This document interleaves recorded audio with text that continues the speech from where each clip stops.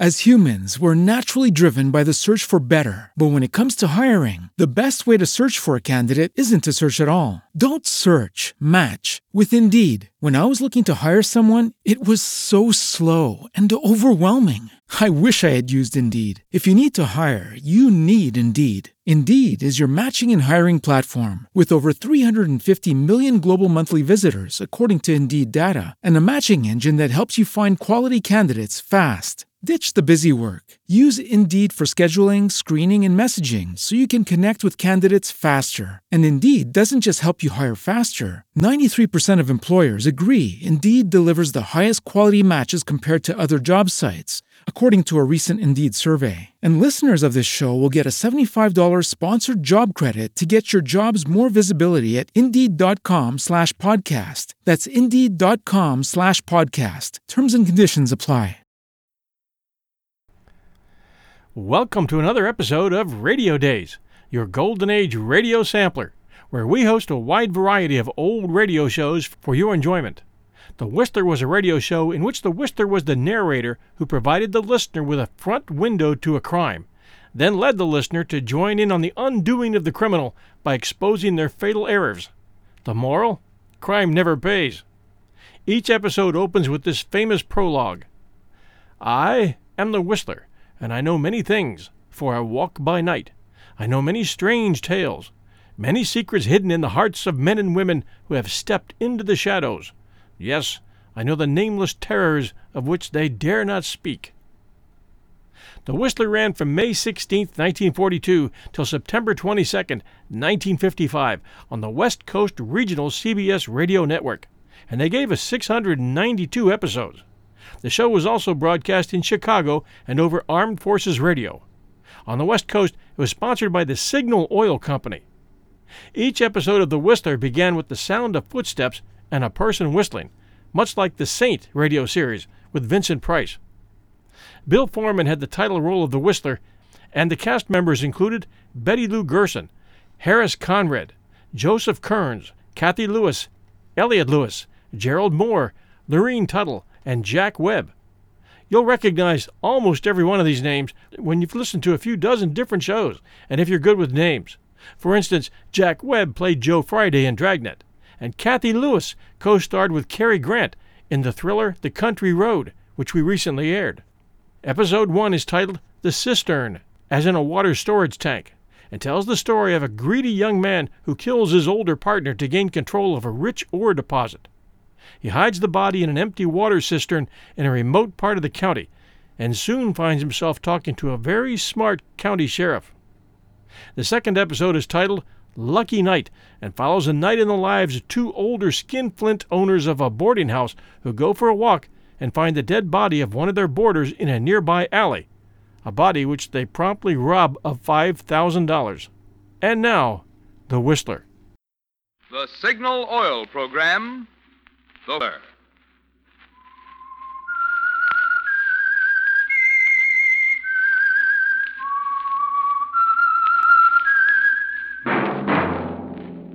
That whistle is your signal for the Signal Oil Program, The Whistler.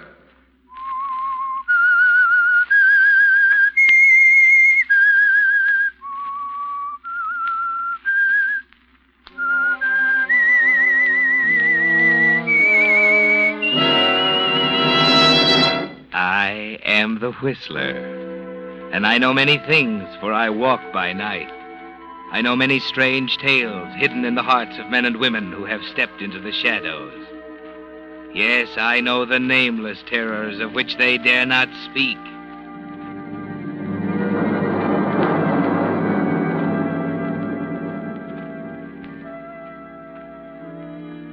Yes, friends, it's time for the Signal Oil Program, The Whistler, rated by independent research the most popular program on the West Coast. Remember, let every traffic signal remind you. With new Signal gasoline, you do go farther than ever. Look for the familiar big yellow and black circle sign that identifies those popular Signal service stations in 7 western states from Canada to Mexico. And now, the Whistler's strange story, The Cistern.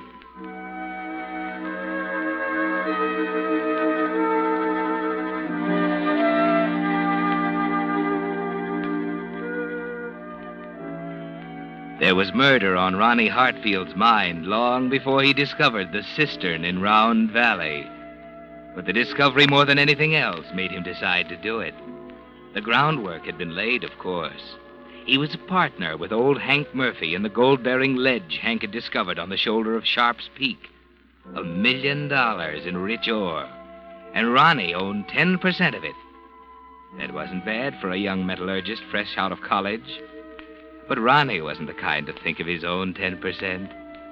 No, his mind was on the other 90, and the inheritance clause in the partnership agreement. There had to be other things, of course, like the casual conversation he had one afternoon with Sheriff Dawson as they sat on the porch of the sheriff's office, looking across the lake. But that ain't what makes a law enforcement out here so much tougher than in the city. What's the first job in a murder case, for example?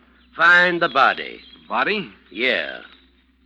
Look at that lake. Look at that, Ronnie. What? The sun on that water.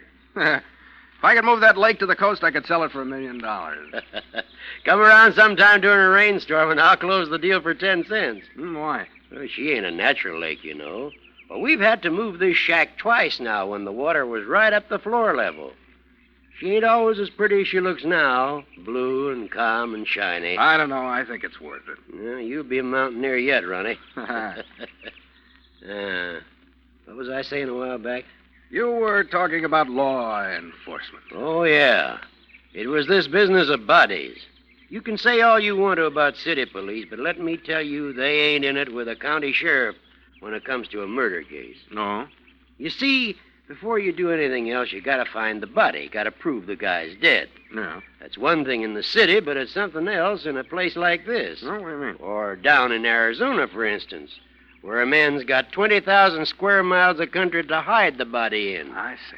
Funny thing, though, how bodies have a way of turning up. That guy in Arizona I was telling you about. Yeah?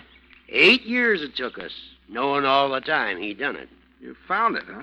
Yeah. The wind uncovered it in a dry gulch 10 miles from town. Dry air has a way of preserving things. You could identify it? Sure, we hung him. Hmm.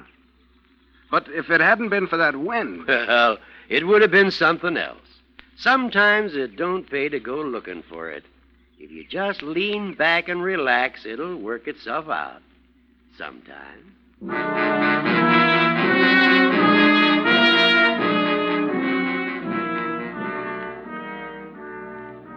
Well, Ronnie, it's odd that the sheriff should have hit upon the subject of bodies. And it's a good thing he couldn't read your mind, because everything he said made you think of the cistern in Round Valley, with the bare traces of a ruined cabin more than 100 years old nearby. You'd been exhausted the day you found it, after following a 4-point buck down the length of the ridge above and losing him there in the willows. Then, as you fought your way through the brush, your foot suddenly rang hollowly on the cover of the cistern. And there it was, deep and dark, completely lost in the tangled mass of trees. No desert wind there, was there, Ronnie? Once you dropped Hank into the cistern, he'd be there for keeps. Ronnie. Huh? Oh, sorry, Hank. You know what, Hank? I think Ronnie's in love. Well, what's the matter? I just been talking to you for 5 minutes, that's all. Oh, I was thinking, I guess. Just like you, Hank. Comes into my store to buy groceries and goes to sleep by the stove. He's thinking about that hole in the ground. What?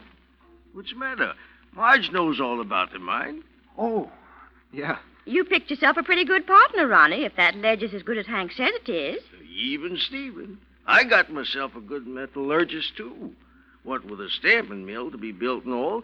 This ain't no pick and shovel project, you know. Gonna take money. Oh, don't worry about that. We got that all settled, ain't we, Ronnie?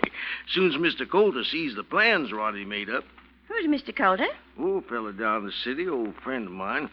I'm going down below to see him next week. Alone? Yeah. Ronnie thinks he better stay around and look after things. Uh-huh. What's the matter?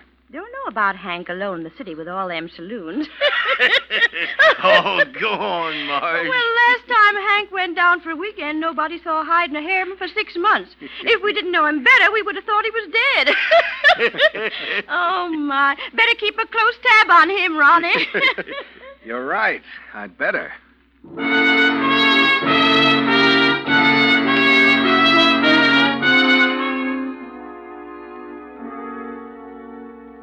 You're pretty close to the brink, aren't you, Ronnie? The cistern was in your mind then, too. And it keeps returning more and more frequently until it excludes almost everything else. Particularly at night when there's no sound but the crickets outside. And you can lie awake and think of the ledge. $1 million or more in gold ore, almost on the surface. 1/10 of it yours, according to the agreement. Unless, of course, something should happen to Hank. It would be all yours then, wouldn't it, Ronnie? $1 million. And that kind of thinking always leads to the cistern in the willow thicket at Round Valley. There's no possible way they could ever discover it, is there? Finally, on the night before Hank is scheduled to leave, you make up your mind. Hank? Yeah? I just ran onto something. What? I want you to come with me. Well, what are you talking about? I've been up to Round Valley all day. Well, what were you doing up in that godforsaken place? I got a new outcrop, Hank. I'm sure of it. What? In Round Valley? Why, there's no But gold there is. in- You've got to see it before you go down to the city. Whoa, wait a minute. This ain't a joke, is I it? tell you, there's gold up there. I'm serious. Look, it'll only take us about 2 hours. Tonight? Why, it's dark already. Listen, will you believe me? This can't wait. Okay, Ronnie, let's go.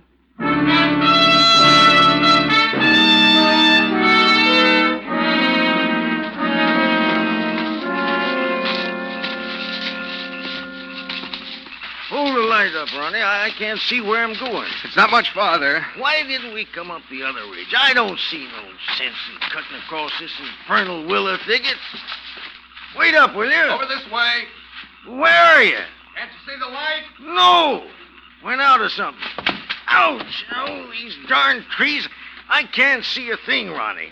Oh, doggone it. Where's the light, Ronnie? I can't keep my feet in this brush.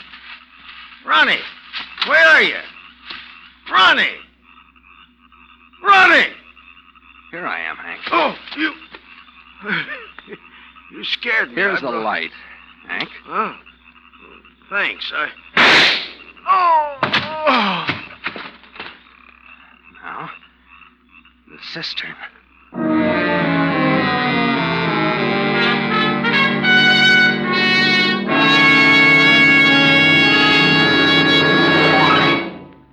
With the prologue of tonight's story, The Cistern, Signal Oil Company is bringing you another strange story by The Whistler. There's an old Hindu fable about the blind men and the elephant. Being unable to see an elephant, these blind men decided to feel one to determine what an elephant is like. Well, the first blind man, happening to grasp the elephant's ear, promptly exclaimed, "Why, an elephant is like a large leaf." But the second blind man, wrapping his arms around one of the elephant's huge legs, protested, "Oh, no, an elephant is like a tree trunk." And the third man, feeling the elephant's tail, shouted, "You're both wrong. An elephant is like a rope." Well, all three were right, but only partly right. And I'm always reminded of this story when I hear a motorist say, "Signal gasoline is outstanding for quicker starting." Or another say, "Signal is tops for faster pickup." Or a third say, "New Signal has higher anti-knock." Now, all three are right, but only partly right. For in New Signal, you get all three advantages: quicker starting, faster pickup, and higher anti-knock. But in addition, there's a bonus of extra mileage. For because of the amazing power in Signal's new super fuel that helps you get this greater efficiency, this extra performance from your motor, you actually go farther than ever with New Signal gasoline. And now, back to the Whistler.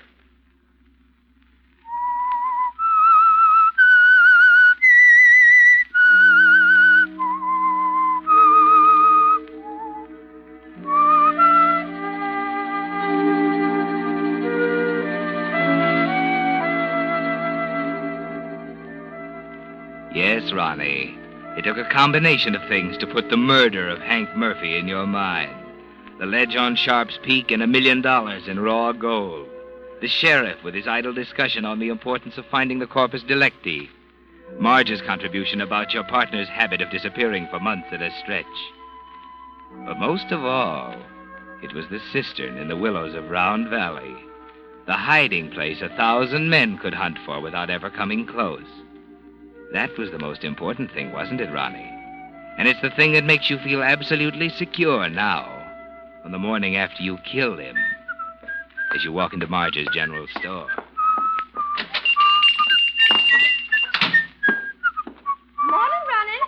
Hello, Marge. Now, wait a minute. If you're going to ask me how I am, the answer is awful. What's the matter? Coffee, no coffee. Forgot to pick it up last night. Yeah, I missed you. Missed me? Mostly Hank. He's picked up his groceries on Tuesdays and Fridays for as long as I've been here.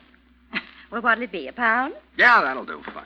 Funny thing about Hank, he's an old galoot in lots of ways, but part of him is regular as clockwork. His drinking arm, for one thing.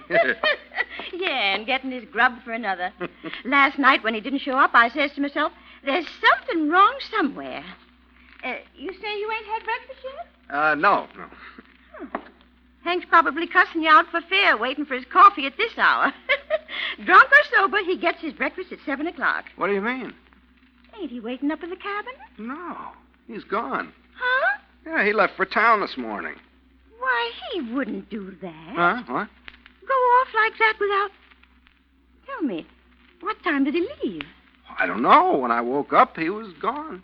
Well, that's a funny one. He swore on a stack of Bibles he'd take a package down to my niece in Sacramento. He had a few drinks. Probably forgot. Well, where'd he get the liquor? Why, I suppose he had it in the house. He didn't have a drop in the house. He told me yesterday when he came in here and tried to buy some. We were out, too. Far as I know, there wasn't a drop in town, and none come until Monday. Oh. Say, how'd he get out of town? The 6 o'clock bus, I guess. You know, I can't help feeling there's something fishy somewhere. Huh? Why? Well, there wasn't no 6 o'clock bus this morning. It's still at Kramer's bar with a broken axle. Say. What? You don't suppose old Hank sprouted himself a pair of wings, do you? I wouldn't put it past him. You can't beat that old varmint. I told you keeping a tab on him was no sin. It's funny, though, ain't it? What? About that package for my niece. Hank never done a thing like that, long as I can remember. Forgetting that away. You know, that's not like Hank at all.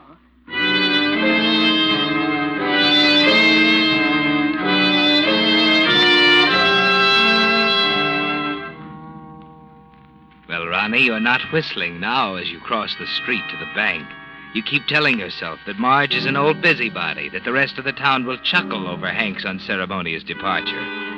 There's a forced self-assurance about you as you walk up to Mr. Jenkins at the teller's window. Hello, Mr. Jenkins. Hi, Ronnie. What can I do for you this morning? How about $20? Okay. All right. There you are. 10, 15, and 5 is 20. Say, what about Hank? Huh? Ain't he supposed to leave today? Oh, he left this morning. Hmm? Yeah. That's funny. What's the matter? What do you use for money? Why, he had the money. No, he didn't. He come in here yesterday afternoon after 3 and told me he didn't have a dime. Wanted me to open up so he could draw $200 for the trip. Well, what do you know about that? He didn't pick it up either. Pick it up? I got it for him just before closing and left it at the express office. Now, ain't that something? You couldn't have gone down without money. Maybe that's why he borrowed $100 from me. Huh? That's why I came in this morning. He took all I had. Now, wait a minute, Ronnie. Are you kidding me? No, why? Hank never borrowed a dime in his life. It's kind of a religion with him. Oh, I suppose since I'm his partner... Not Hank. Well, he didn't have much choice leaving this morning. I told him the money'd be waiting at the express office. Ain't that one for the book? Never heard tell of Hank borrowing. Just not like him, that's all.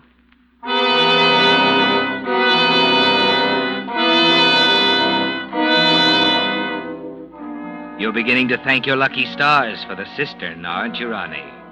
During the next few days, the town's curiosity about Hank doesn't die down. It changes first into wonderment, then into genuine worry. There's a feeling in the air that something is wrong. It hangs over the town like a cloud. And as the days go by, you begin to notice the conversation suddenly hushed as you approach, the penetrating, curious glances, the feeling of terrible doubt. Then, just a week after Hank's disappearance, you come home to the cabin to find the sheriff waiting for you. Oh? Hello, Ronnie. Oh, hello, Sheriff. What do you want? Just dropped by to say hello. Getting a mite worried about Hank. Yeah, so am I. Are you? What do you mean? Nothing. Curious, ain't it, how a man can get out of town without transportation or money? He had money. Maybe. And maybe he could have got liquored up without liquor, too. I don't know where he got that. Kinda jumpy, ain't you? Well, I'm getting sick of this talk, all this insinuation behind my back. Nobody's insinuating, Ronnie. We're just a mite worried, that's all. I tell you, he's probably in San Francisco right now. That's just it. He ain't. Just picked up this wire from the telegraph office. Take a look. Huh? Been expecting Murphy for a week. Where is he, Coulter? Whoa. He's probably in some bar down there. No. What do you mean? He used to disappear for months at a time. You just don't know Hank. If there's money mixed up in it anywhere, there ain't a sober man in the county. You're crazy. Hank was a drunk, and you know it. Was? I mean, he is. Ain't it funny that you and I were talking about murder cases just the other day? Now, listen here, I have... Better see who it is.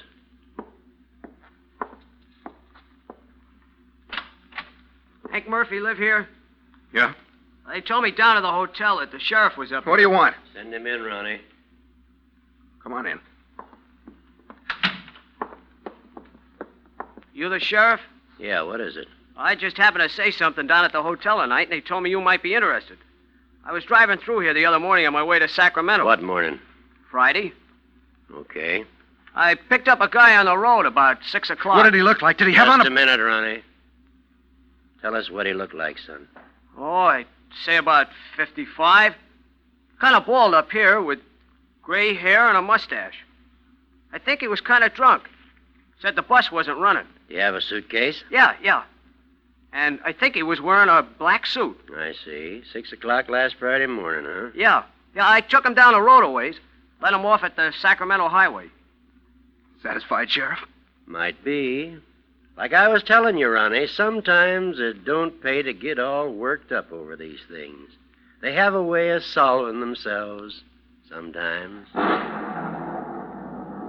I better be getting home. Looks like we're in for a storm.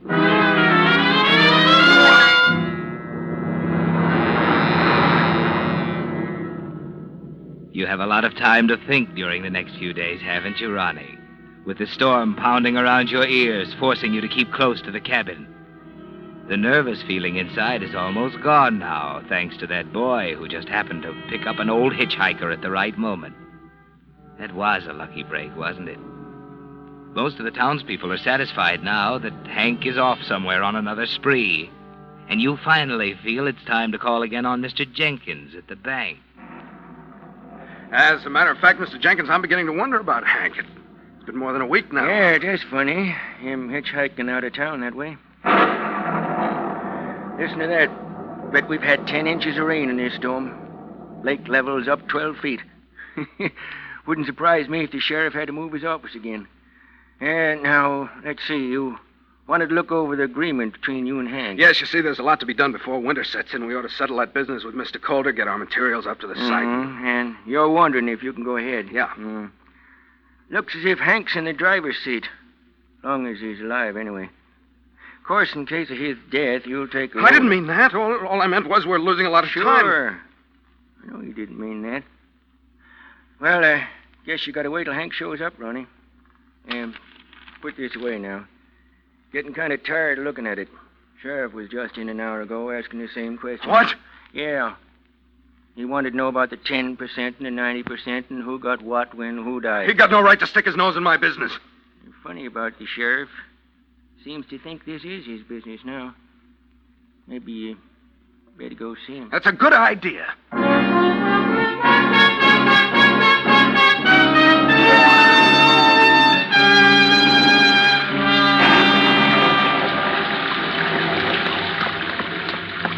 Well, Ronnie, kind of wet for you to be running around, ain't it? That doesn't seem to bother you, does it, Sheriff? That lake's beginning to bother me, I'll tell you. Look at her down there, 20 feet away. That's not what I'm talking about. Well, sit down on the porch here and tell me what's eating you. Let's go inside. Nothing doing. I want to keep an eye on that lake. Now, what's the matter? When are you going to admit you're wrong? About Hank? Yes. Well, I'll likely admit I'm wrong on the day that Hank walks up to this porch like he used to and says, "Howdy, Sheriff. Have a cigar." Trouble is, that ain't never going to happen. So I reckon I ain't never going to admit I'm wrong. That answer your question? He left town. Didn't that kid satisfy you? No. Could have been someone else. Who? Don't know. Too bad no one had a picture, Hank. Don't you see what you're doing with your stupid guessing? They all think I killed him. Well, what? They're right, ain't they? They're wrong, I tell you. He was gone when I Now, woke... wait a minute, Ronnie. Hank was nothing more than a hunk of clockwork. He never went off his schedule. You just didn't know him well enough. That's why I know you killed him, Ronnie. I know why, and I think I know how. But just like I told you, when it comes to finding a body, a county sheriff has a job on his hands. And, of course, we can't do nothing till we find the body. I tell you, you've got no right to Take talk... it easy, son. Now, wait a minute. If you're trying to bluff me, it won't work. I ain't bluffing, Ronnie. You see, all the time you and Hank were supposed to be inside your house having a few drinks before he took off, the house was empty, wasn't it? Because you happened to be off somewheres killing him at the time. I happen to know, because I dropped by at 10 o'clock to deliver Marge's package. Don't worry, though. I can't do nothing until I find the body, and like I told you, that takes time. Oh, no. 8 years, that time in Arizona, but we got him the day after that windstorm. County sheriffs just got to have patience, you know. Matter, Ronnie? Nothing. You're white as a sheet. What you looking at? It's nothing, I tell you. Oh, you sick? It's all right. Oh, it's all wrong. Something's haywire somewhere. What are you staring at? Good Lord. Why, it's... Do you see it, too? In the water. The edge of the lake. It's Hank's body. No, it's not. It can't be. Come on, let's take a look. No, I can't. I said come on.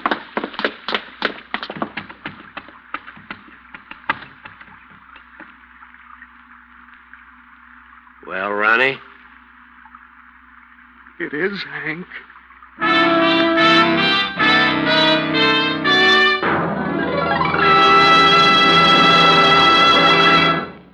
The Whistler will return in just a moment with the strange ending of tonight's story.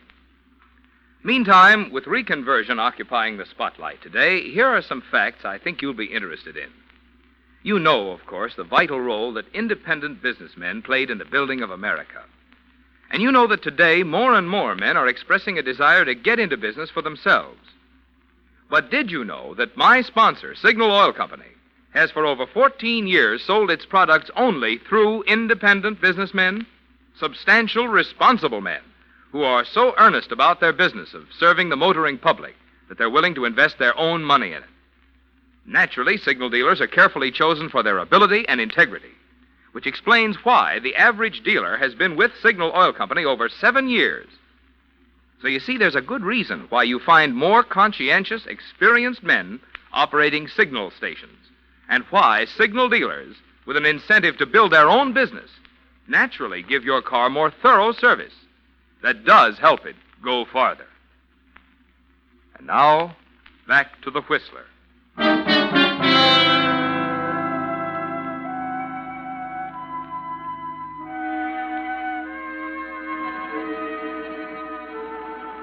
It's too much, isn't it, Ronnie? Too much after the tension of the past week to look down at Hank's body floating at the edge of the lake right under the rail of the sheriff's porch. Everything breaks loose at once. You're jabbering like an idiot, telling the sheriff it's impossible.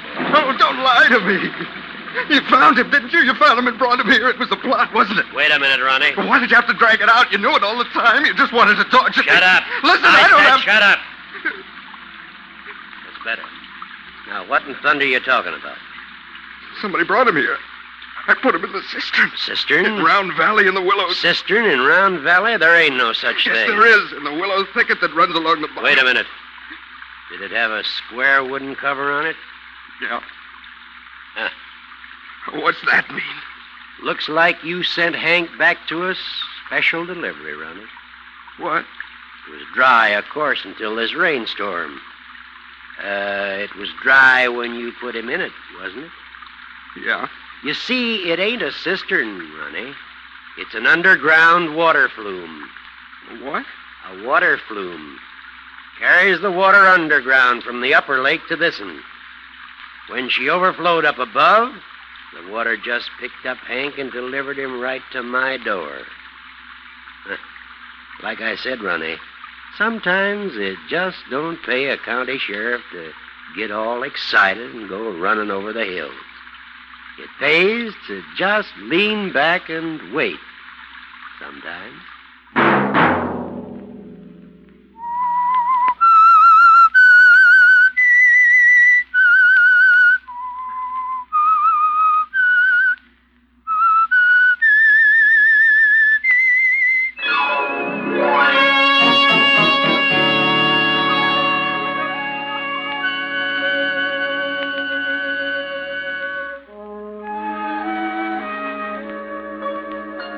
Next Monday at 9 o'clock, The Whistler will bring you another strange tale.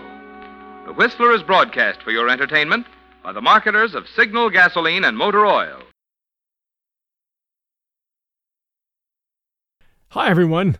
The holiday season is upon us, and I'll be glued to the telly for BritBox on many a night. I've already shared with you the fact that I keep up with Father Brown and Poirot at BritBox. I also check out their new stuff, like the new series Archie, which tells the story of Archie Leach, otherwise known to millions of filmgoers as Cary Grant. This story comes from his daughter Jennifer Grant and ex-wife Diane Cannon. It's a series. The performance of Jason Isaacs, who plays Cary Grant, is top-notch. I highly recommend it. You can only find it on my favorite TV, BritBox.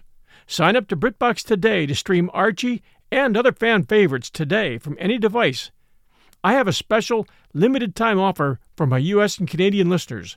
Get 50% off your first month when you sign up for a monthly plan, but only if you go to BritBox.com and use my promo code 1001stories at checkout. Don't wait. Get 50% off your first month. Just use promo code 1001stories at BritBox.com. Try it. You'll like it.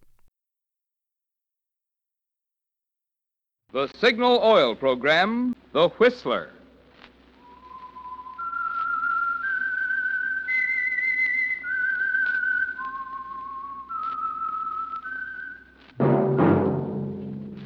That whistle is your signal for the Signal Oil Program, The Whistler.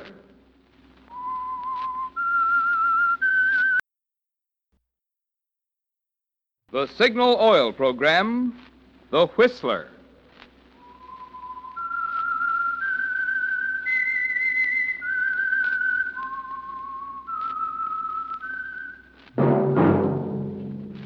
That whistle is your signal for the Signal Oil Program, The Whistler.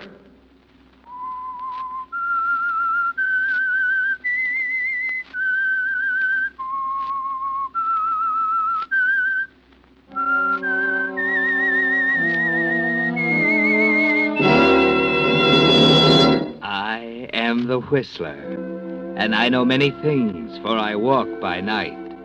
I know many strange tales hidden in the hearts of men and women who have stepped into the shadows. Yes, I know the nameless terrors of which they dare not speak.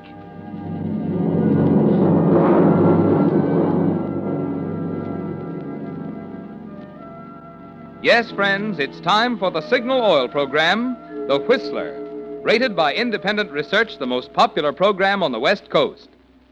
Remember, let every traffic signal remind you, with new Signal gasoline, you do go farther than ever. Look for the familiar big yellow and black circle sign that identifies those popular Signal service stations in 7 western states from Canada to Mexico. And now, the Whistler's strange story, Lucky Night.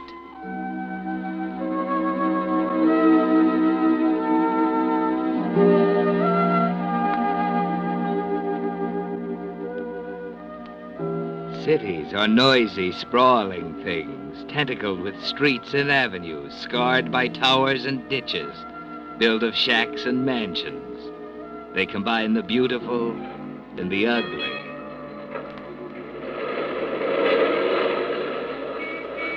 And the people of the cities are as diverse and varied as the buildings, rich and poor, educated and ignorant.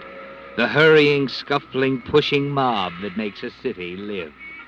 They are the principals in a million stories enacted every day in the city's streets and its buildings.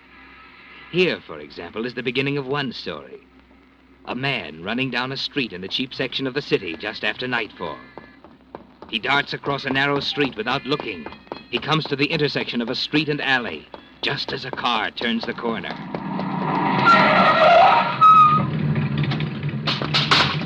Hey, you hit him. How bad? He's dead. What are we going to do? Two.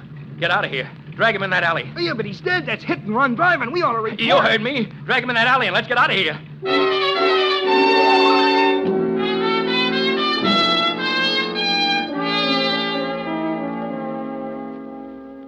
Yes, the man lying dead in the alley marked the beginning of a story.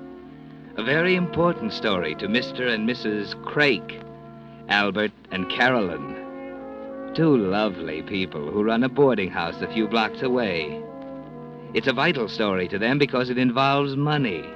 And anything that involves money is more important than life itself to Mr. and Mrs. Craik. And another thing, Albert. You got to go up and see Mr. Sedgwick right this minute because he ain't paid his rent for next week. He's a new boarder, and it's best we show him right off that we ain't going to put up with back rent. Yeah, it'd be a lot better if we could get that Mr. Sedgwick out of here. I don't like the looks of him. Besides, he burns the electric too much at night. It's getting so too honest people ain't able to run a decent, respectable place no more. Yeah. Well, anyhow, you go right up and see that, Mr. Sedgwick. And if he ain't got the money, out he goes. I don't like the way he looks at me, Caroline. He has got a funny way of looking at people. But that ain't got nothing to do with the rent. And you tell him... Who's there? Your star boarder, Mr. Campion. Oh, dear. Now, what does he want? Good evening, Albert. Caroline. You ain't to call us by our first names. I told you that. A friendly gesture on my part, Mr. Craik. But I didn't descend into these charming quarters of yours to discuss the amenities of nomenclature. Now, you stop that fancy talk. And don't bring that cigarette in here. You ain't been smoking in bed now, have you? No, but it's an idea. At least the feeble glow would provide more light than the ceiling fixture. You're complaining again, and you're getting a good room at a reasonable rent. There ain't many boarding houses in the city where you No, you're right. There aren't many boarding houses in the city where the boarders have to race home at night to make sure they can get their evening paper. Or where the owners get up at 4 a.m. to steal the cream off the milk. Are you calling us thieves? No, I don't think so, Mrs. Craik. I'd have to qualify that. Sneak thieves, I should say. Oh, no, stop it. Let's don't argue about it. What about the hot plate in my room? What's the matter with it? It belies its name, Mr. Craik. It is no longer a hot plate. It has become a refrigerator. You broke it. In the passage of time, sweet Caroline, mechanical and electrical appliances get out of order. But we can't get parts, Mr. Campion. All right. Let's get to something else. The bedspread, for example. It has become one of the most exciting games I've ever played, to find a spot in the spread free from holes. It embarrasses me when I have guests. We can't afford a new one, Mr. Campion. We shall forget the bedspread and take up the subject of the ceiling fixture. That ain't broke. Well, not exactly, but it certainly is eccentric. It goes on and off, Mr. Craik, like a lighthouse. Though guaranteed to be untouched by human hands, yet it flashes ambitiously and energetically. You keep finding fault with everything. I am not alone. And now that I've registered my complaint, I shall retire to the damp chill of the crypt I occupy, and for which I pay $68 a month. If you don't like it, you can get out. That, Mrs. Craik, is a line which becomes you well. Good night. Young puppy. For 2 cents, I'd... Such extravagance. And from you, of all people. Good night. Well, I never. Albert, as soon as we can, we'll put him out. Carolyn, it might be hard to rent that room. And he does pay regular. Well... Oh, Mr. Sedgwick. You go right up there and get the money from Mr. Sedgwick. Now, Carolyn, maybe he'll bring it down. Night ain't over yet. You're scared of him. I don't like the way he looks at me. We'll both go. All right.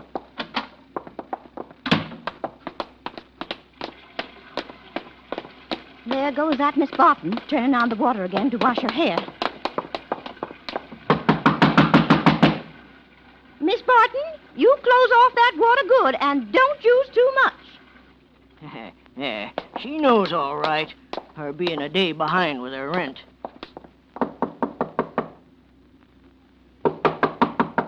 Mr. Sedgwick? Mr. Sedgwick! Your lovely knuckles, Caroline. You'll skin them. You keep quiet. Wouldn't you rather I told you that Mr. Sedgwick went out? How do you know? He went out the front door some time ago. Now go away and stop pounding. I have work to do. I'd like to slap that smart alecky Mr. Campion's face for him. Never mind, Carol. Let's go for our walk.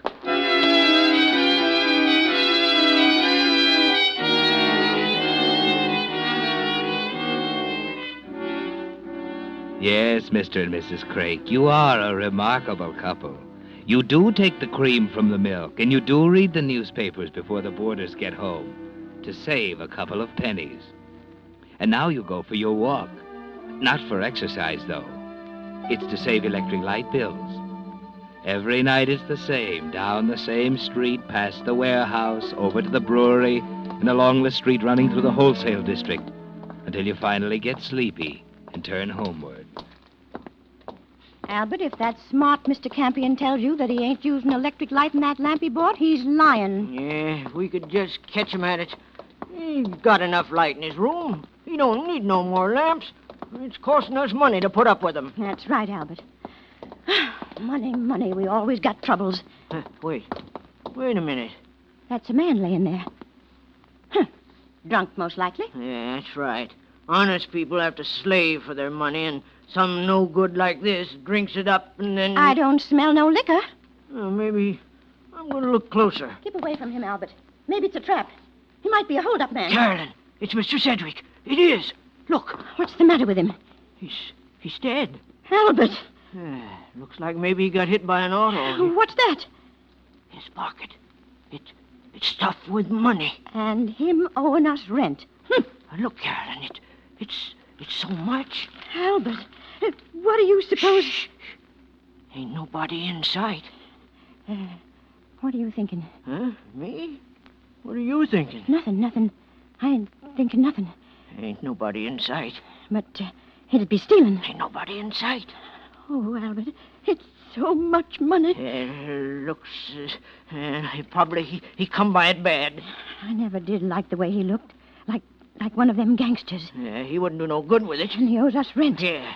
It's his kind that spend it on some chorus girl. You and me, we... Albert, are you going to do it? Or ain't you? Ain't nobody watching. Ain't nobody saw him before us either. And there wouldn't be no money. Albert. Carolyn, come on. I got it.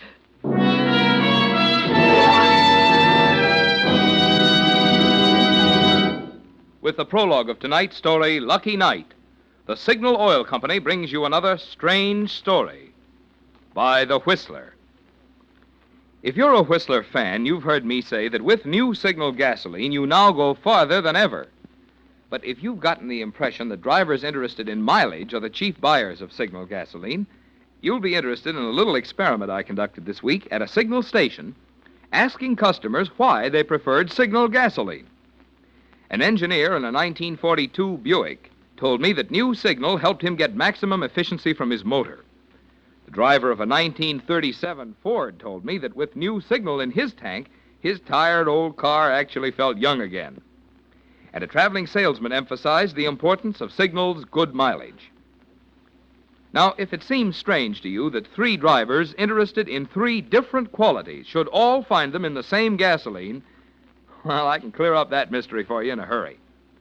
You see, scientists, by rearranging the atoms in gasoline molecules, put amazing power into new Signal gasoline. And because that power helps you get greater efficiency, extra performance from your motor, you naturally get maximum mileage. That's why, while you're enjoying its quicker starting, faster pickup, and higher anti-knock, you'll find you do go farther than ever with new Signal gasoline. And now, back to the Whistler.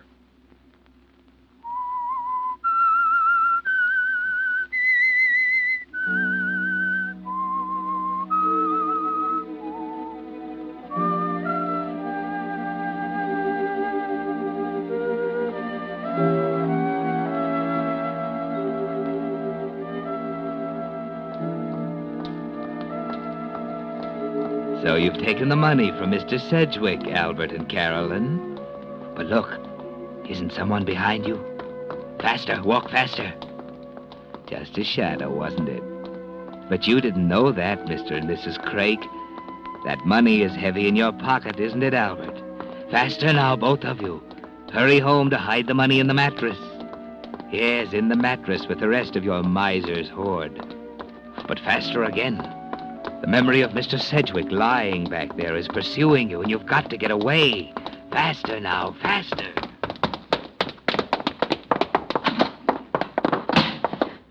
Carol and I... Lock the door. You didn't lose it, did you, Albert? No, I got it right here. You got to put it in the mattress with the rest of Well, welcome home. Back early, aren't you? Mr. Campion. Yes. Were you expecting someone else? No, I wasn't. Hey, what have you two been doing? Running? No. Why should we be running? You might have heard the nickel I dropped upstairs. Hey, you ain't funny, Mr. Campion. I wasn't trying to be funny, Albert. Now, look, what's the matter with you two? Mr. Craig ain't feeling good. Oh, he looks a little pale around the gills. Someone chasing you? No, nobody chased us. Why'd you ask that? Well, from the way you dashed in here, I thought perhaps you robbed a bank or something like that. We're honest people. To a certain extent, yes. Are you calling us thieves again? I explained that once before tonight. But you two certainly do look excited. And the only thing that could bring a flush to your careworn cheeks would be money. Perhaps left by a rich uncle. We ain't got any uncle. And that ain't no way to talk, Mr. Campion. Okay, we'll forget it. I'm going for a walk. A walk? Well, sure. Why not? The ceiling fixture gave up the ghost altogether a few minutes ago. Can't work anymore. Which way you walking? What? Does that make any difference? Well, of course not, but it's damp out. Yes. You might catch a chill. Your solicitude is absolutely amazing. Can this be the Crakes? The same people who all through the winter dole out heat by fractions of degrees? You want that light fixed, don't you? Unless I am to become a mole, light would be welcome, yes. Well, then you go along with Mr. Craig, Mr. Campion. Aha! What's the matter? I see. See what? Mr. Craig has... What have I got? Wire. Wire to repair the ceiling fixture. Oh. If I help him, it saves the electrician's fee for you. You're always poking fun at us. Oh, no, Mrs. Craig. Well, come along, Albert. You and I shall play Steinmetz to the ceiling fixture. Yeah, all right. Oh, but Mrs. Craig. Huh? I should still like to know what encounter brought you two home before sleep deadened your elfin steps and dulled those brilliant minds. You coming, Mr. Campion? Certainly, Mr. Craig. Yeah, certainly. Albert, you better leave that package with me. Oh, I forgot. Package? What package? In his coat pocket. Albert, give it to me. I ain't going to leave you alone with it. Mr. Campion. Yes, Albert? There's wire and stuff in the cellar. You get it yourself. Here. Here's the key to the basement. What wonder of wonders. The key to the Craig cellar. And shall I find vintage 1902 or perhaps the skeletons of former boarders? You fix the light, Mr. Campion. If there's anything you need, you can buy it tomorrow. We'll pay you for it. Numb. Absolutely numb I am. This is the epitome of surprise.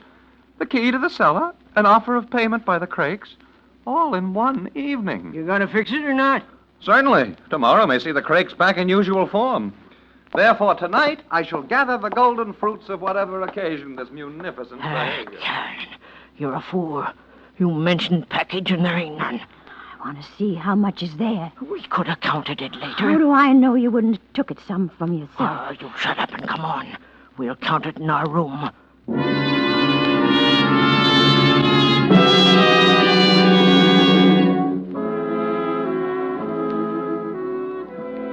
So you count the money, Mr. and Mrs. Craig. And how much is there? 100? Keep counting. 300? Oh, much more. 500, 700, 1,000. Keep counting. Perspiration is beading your foreheads. Your hands are damp, sticky. The bills stick to your fingers. Now you reach 2,000, 3,000, 3,500. You're not through yet. Keep counting, counting. Your breath hot, your eyes glazed with greed. Now you've finished counting. How much? $5,000. And we found it. Just found it. We went for a walk and we found it. Not so loud. You wake everybody. Oh, we're rich. We're rich. Who's there? Campion, is anything wrong? No, there's nothing the matter. But I thought I heard Mrs. Craig. Did you fix the light? Oh, yes. Here's the key to the cellar. Well, put it under the door. Put it under the door. Shh, be quiet. Just shove it under. Okay. But are you sure there's nothing? No, just go to bed, Mr. Campion. I'm going out for a walk. If anyone calls, I'll be back in a half hour. Albert, he can't go. Maybe he'll go the way we did and see him. Did you hear me? Sure. Mr. Campion. Yes? Hey, it's awful chilly out. If you'll observe closely, I'm the possessor of an overcoat, a serviceable Benny, which... Wouldn't you like a nice cup of tea? I beg your pardon. You like tea, don't you, Mr. Campion? I don't understand. And tomorrow we'll have a new hot plate for you.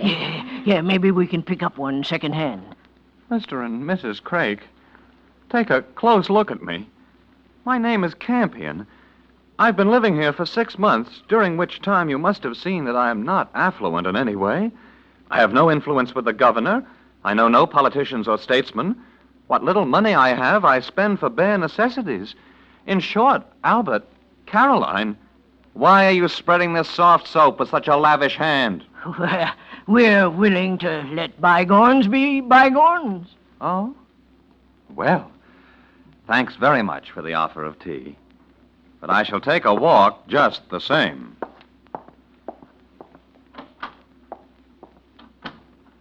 He'll go the way we did. I know he will. Forget it. Close the door. Well, what if he does find him? All he'll see is that Sedgwick laying in the alley. We didn't kill him. Anybody could see it was Otto that done it. Campion can't know about the money. Sedgwick was only here 2 days. But we gotta hide it in case. In the mattress, with the rest. We ain't got time. What if Mr. Campion does know about the money? What if he sees Mr. Sedgwick and comes back here? We ain't got time to open the mattress and close it again. Well, then what do we do? Put it in the fireplace until tomorrow morning. Then what? When the bank's open, you go clear over to the outer side of town. If it's a nice day, you can walk. Change one of the big bills into littler ones. Yeah, you're crazy. What good's that going to do? You'll see. Now listen. Then go to another bank and put the littler bills in a bank account. We ain't got none. You can open one. Maybe do the same thing for a week until all the money is out of here. Ain't nobody knows us on the other side of town. Yeah, I see. Well, that's a good idea. And then, when we're good and sure nobody else knows about the money, we can take it out of the banks and bring it back here, see? Yes. Well, that's smart. That's pretty smart, Carolyn. I bet even Mr. Smarty Pants Campion couldn't think of nothing like that.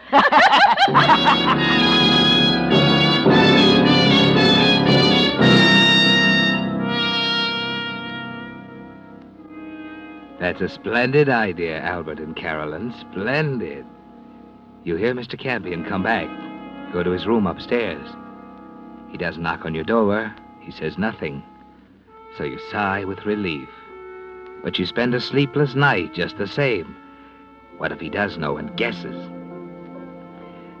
Then it's morning. You leave the house, Albert. In your pocket is a $100 bill. You start for a bank across town, a bank where no one knows you. You reach the bank, give the bill to one of the tellers. He looks at you hard. Is there some suspicion in his glance? Is there, Albert? But he changes the bill, and you hurry out. You start for another bank, blocks away. But before you get there, a newspaper headline catches your eye. You can't read it all, but 2 words make you start and turn pale. Bank robbery. You read as much as you can, but your lifelong miserliness doesn't let you spend a nickel, just 5 cents for that paper. Then one phrase strikes your eye. Marked money. Marked money. Now you hurry home. The other bank is forgotten. You should take a taxi, but you don't think of it, even though 5s and 10s are clutched in your pocket, the dampness from your hand making them a pulpy mass. Now you're home, safe. Pardon me, Mr. Craig. I can't stop now, Mr. Campion. Okay, so you can't stop. Don't you want to know why this policeman is here? Policeman? Where? Using the phone down the hall.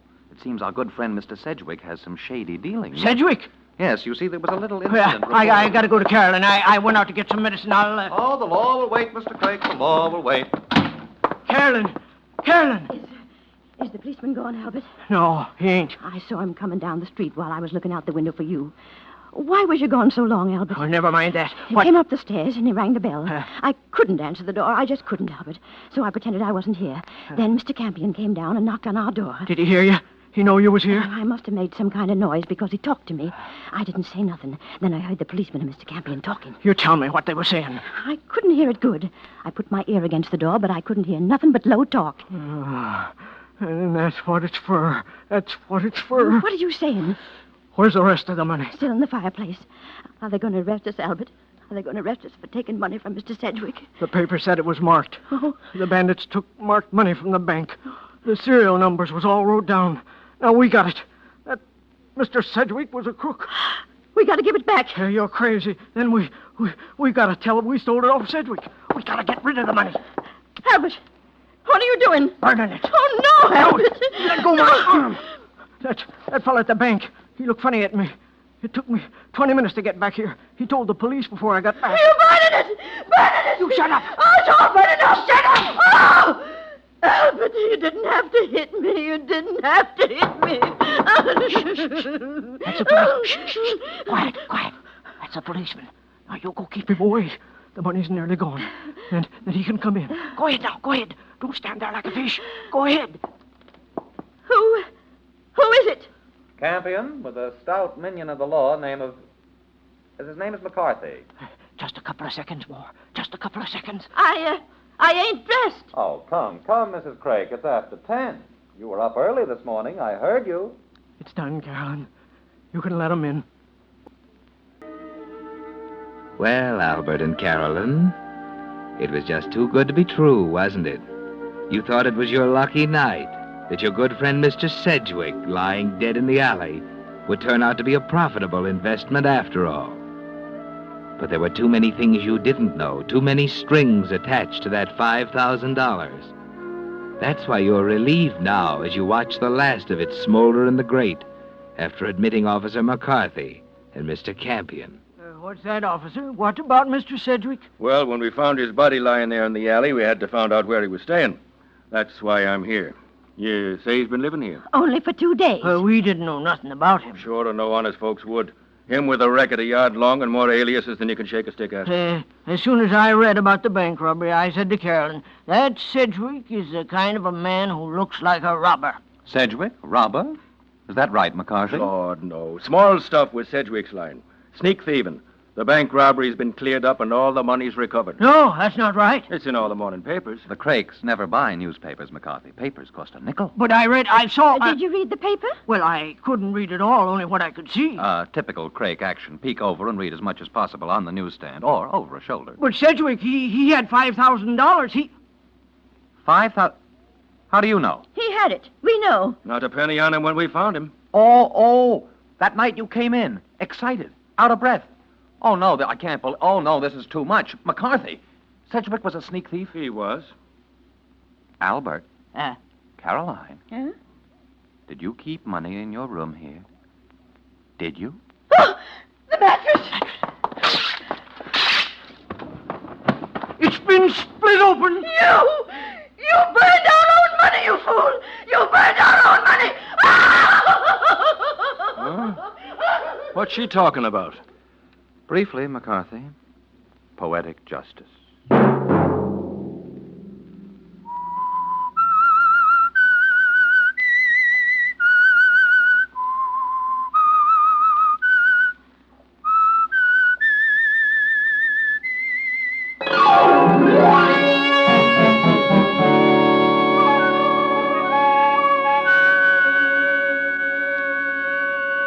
Next Monday at 9 o'clock, The Whistler will bring you another strange tale.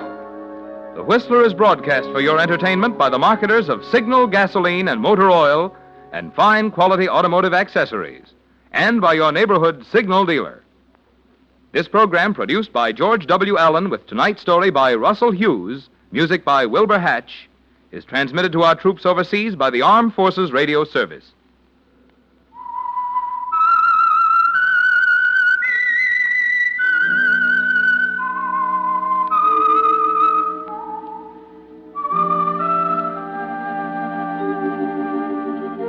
that whistle is your signal for the Signal Oil program, The Whistler.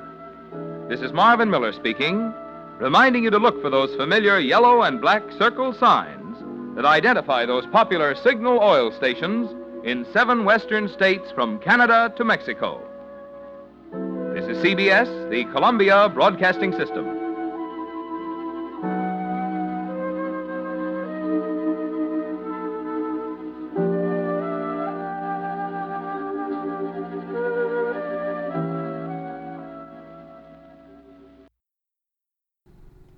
Thanks for joining us at Radio Days. If you'd like to hear more episodes, leave us a review at iTunes or email us at 1001storiespodcast@gmail.com.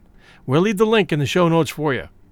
And you'll also find links to our other 1001 network shows, 1001 Heroes, Legends, Histories and Mysteries, 1001 Classic Short Stories and Tales, and 1001 Stories for the Road.